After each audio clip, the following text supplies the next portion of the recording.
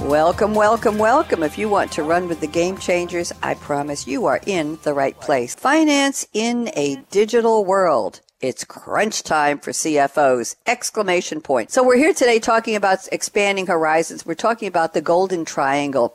Digitally transforming finance. How do you do it? Some people will tell you it's all about people and headcount. Some will tell you it's about processes.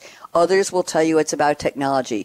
But if you put all three together, people, process, and tech, you get the golden triangle, and that's what it's all about. Speaking with three experts on the topic, David Dixon, a co-founder of TrueQuai, and Molly Boyle at Blackline, and Stephanie Hudson-Miller at SAP. There's a fundamental shift happening over the last several years. Accounting and finance people are being asked to be more dynamic and more thought-provoking and more strategic, as opposed to this old, phenomenon of the bean counter. The role is quickly expanding, and having the right people and talent for that job is becoming increasingly important. Finance is the last line of business to get money. And if you think about why, they're a cost center. Proving a business case in finance is really, really hard because of that.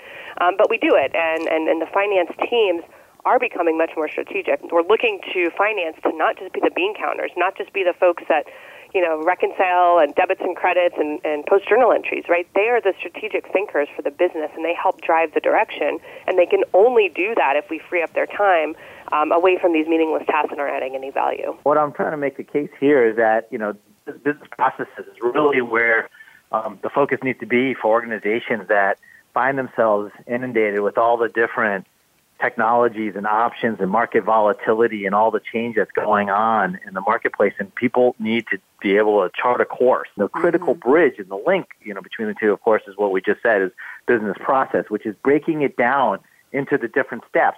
But I would go even beyond business process and add, a two more piece, policies and procedures, and put a nice little umbrella over it, which is the management system, and have a management system over all of this in which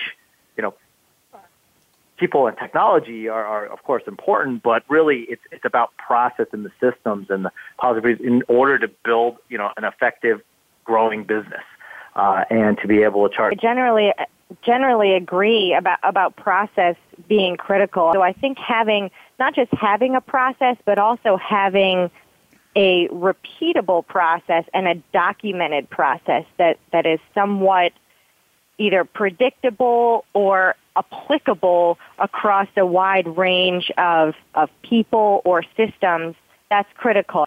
For a long time, organizations have really relied on institutional knowledge or on, legacy resources to really get things done, whether that be a project or just ongoing business decisions. Having those critical roadmaps laid out, explained, and getting buy-in from those resources helps projects run successfully and helps businesses run successfully, especially with the increasing and rapid pace of business today. I think it's critical to be able to pivot, and having both those processes and people with technology, like we've been talking about, are critical. Fasten your seatbelt. What are you waiting for? Go out and be a game changer today, just like David Dixon, just like Molly Boyle, just like Stephanie Hudson-Miller.